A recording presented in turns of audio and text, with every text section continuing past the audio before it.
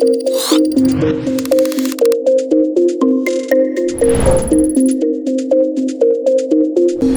Yusuf, thanks so much for joining me this evening. Why don't you begin by just telling us a bit about yourself and where you've trained till now? Yeah, so my name is Yusuf Kiberu.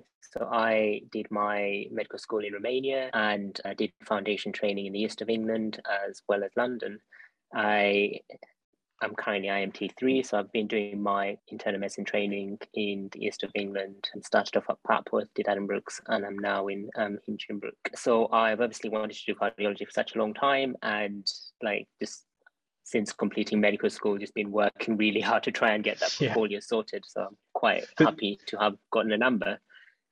yeah, I mean, congratulations first Yeah, off.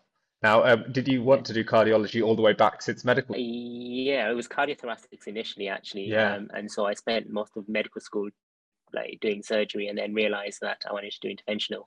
I didn't realize I had to do medicine and enjoy medicine. Okay, so how was your interview at IMT stage? Do you remember that? Yes, so I feel like it was really good. I didn't have a lot on my portfolio at that point, so I wanted to do really well in the interview. I did well on the clinical stations. I think they were mostly very basic things. So AB, it was more of an APCDE approach. And if you did go through things like that, you probably got a lot of points. Ironically, I lost points on the portfolio station in the IMT interview because apparently my portfolio was very cardio heavy.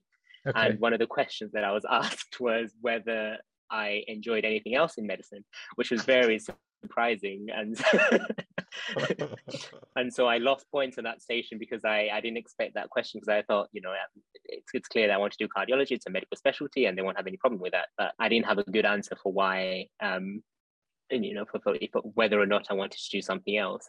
I mean, I made up something about wanting to do, having done a geriatrics rotation and learning about, discharge planning and multidisciplinary teams, but it was a very non-convincing answer. But yeah, I don't remember which questions I got, but Okay. yeah, I just And I remember the portfolio station. Yeah. and then after your IMT interview was over, Mm. you obviously had 3 years to Yeah, shape your portfolio and prepare for the next interview, as well as learning all the other skills. So, yeah, what did you focus on yeah. over those years to try and get yourself ready? So I was very selective in which jobs I did for IMT1, and I wanted to do a cardiology job in IMT1 because that would allow me to sort of get to know the consultants and get to start projects really early and finish them off Yeah, before applications. yeah, And so what I did is, I was lucky enough that my IMT1 job was in Papworth. And so I was really like speaking to consultants, trying to get papers done, trying to get publications because that was what I needed points for at that time. And so I managed to, get two papers done in IMT1 just before COVID, which was really useful because it meant that yeah. a lot of things were on hold at that point. And so I would say it's very important to get very difficult things done in IMT1, which is papers for me was, and I think for a lot of people, and also get the first cycle of your audit done, which is what I did there as well.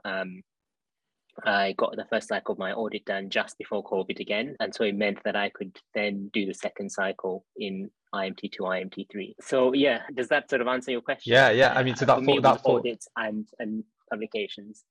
that forward planning, I think, is really important Yeah, because, like you said, a lot of this stuff takes some time, especially publications, yeah, right? Like even once you finish, there's still a good yeah, 6 months before you get your PubMed ID. So, yeah, really useful that yeah. that came through. And then, so was there anything before your interview, your cardiology interview, that you were Yeah. particularly worried about that you hadn't done? So I really tried to maximize points. So having come from outside the UK, so I did my undergraduate in Romania. So you don't Okay. really get to do like an intercalated BSc, so you don't really get to score those points. And so I felt like I was missing a lot of points, and so Yeah. I was very scared that I was going to lose out and compared to other candidates.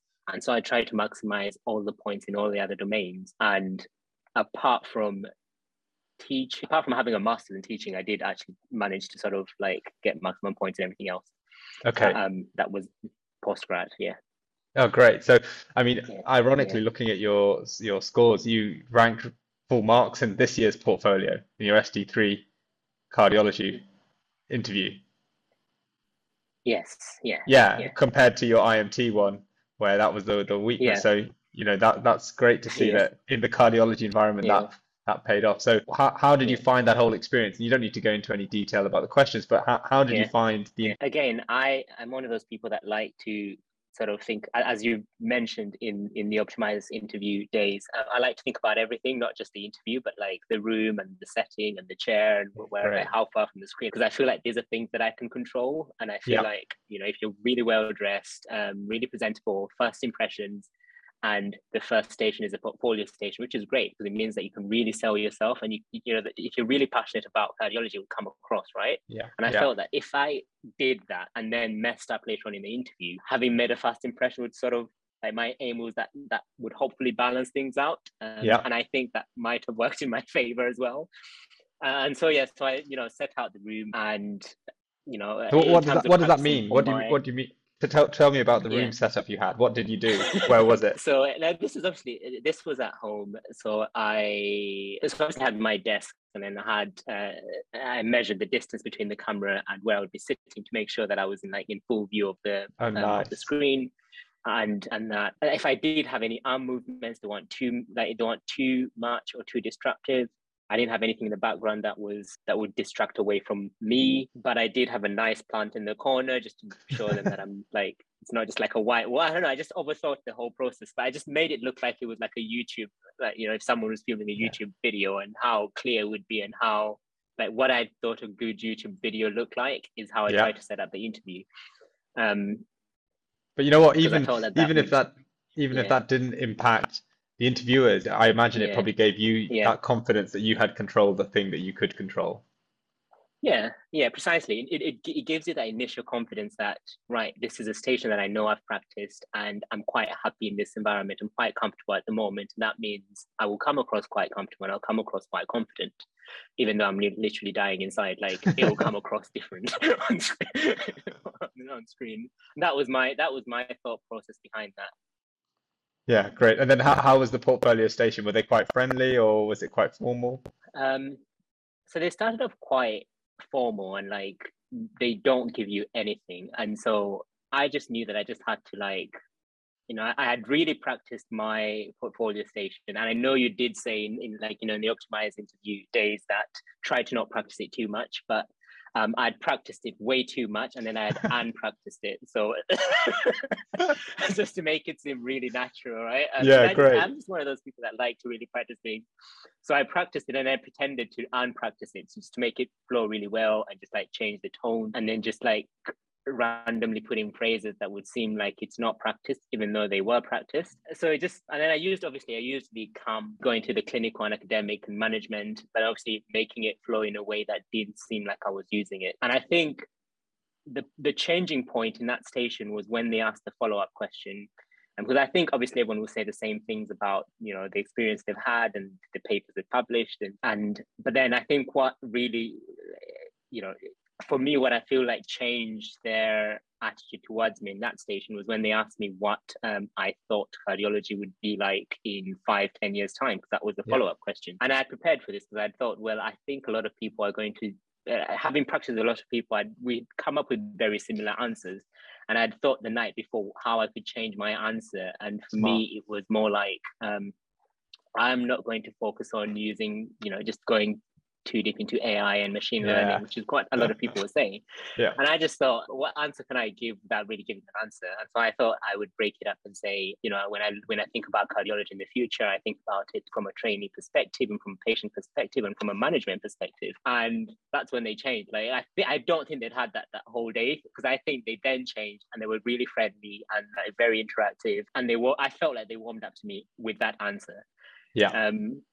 Yeah, yeah. I mean, nice, Yeah, nice. Yeah, I that mean, was it. that's Yeah, great. Doing something that's not textbook and something that makes you seem human and real helps build that connection, right? Because yeah, I imagine over Zoom, it's much harder to build that rapport, and to say something real is yeah, really, really good. Good, good. And yeah. so then how was the clinical one? I mean, how did you find that? Were you able to, keep it quite natural there as well, or were you quite prepared? So I was quite prepared, but actually I was so for me it was downhill at the clinical stations, because on the first, the very easy stations, but on the first station they tended to go straight into management, which Yeah. I had not practiced, because I had always, I'd been practicing that, you go through the patient history, blah blah. So I thought that it was a trick question and they wanted me to do the history, because if I didn't, then I would have like jumped a whole bunch of steps and marks, right? And so I Yeah. started off by saying, yeah, I would take the history. And they're like, actually, we don't want that. Just go straight to management and just explain to the patient what, how you would manage them. And yeah, so I stumbled a bit there, but then I think I just managed to answer all their questions, but it just didn't seem natural as the first station. It just didn't seem as practiced as the first station. And ironically, I'd say that I'm really good under pressure in my first station. But I think, as I mentioned, I think the structures that you guys gave us and like sort of front loading things did help. So I just kept thinking that if I'm thinking about the answer, I can sort of structure out how I'm going to answer it whilst I think about what I'm going to say. And that really, I feel like that really helped sort of deal with the panic in the situation. I was like, okay, I'll say 1, 2, 3 things and then elaborate on those 3 things. That's how I structured it. That's how I approached it. Yeah. Great. So just before you go, can I ask about the MedReg interview? Because I know that was something new. Was that something that was harder than you expected or easier? I think it was, in the moment, it felt really hard because it's stuff that you do on a daily basis and you just say what you do. So it feels like you're not saying much. But actually, in hindsight, I think that's what they want. They just want you to say what you would do. So there's no complexity to it. And so I think we overthink it. And I would say just don't overthink it. Just say what you literally do on take. And that's what they want to hear. Yeah, great. Cool. And so, I mean, it sounds like you're very prepared. So I guess if I was to ask you for a final piece of advice for anyone who's preparing, maybe there's someone who's in the earlier stages, maybe IMT1, IMT2, what would you say to them? I would say definitely there's things that you need to do early, like I say, publications, audits, and presentations. I think these are things that you definitely need to do early. But I think there's a lot of things that you can also do very like last minute in the last year.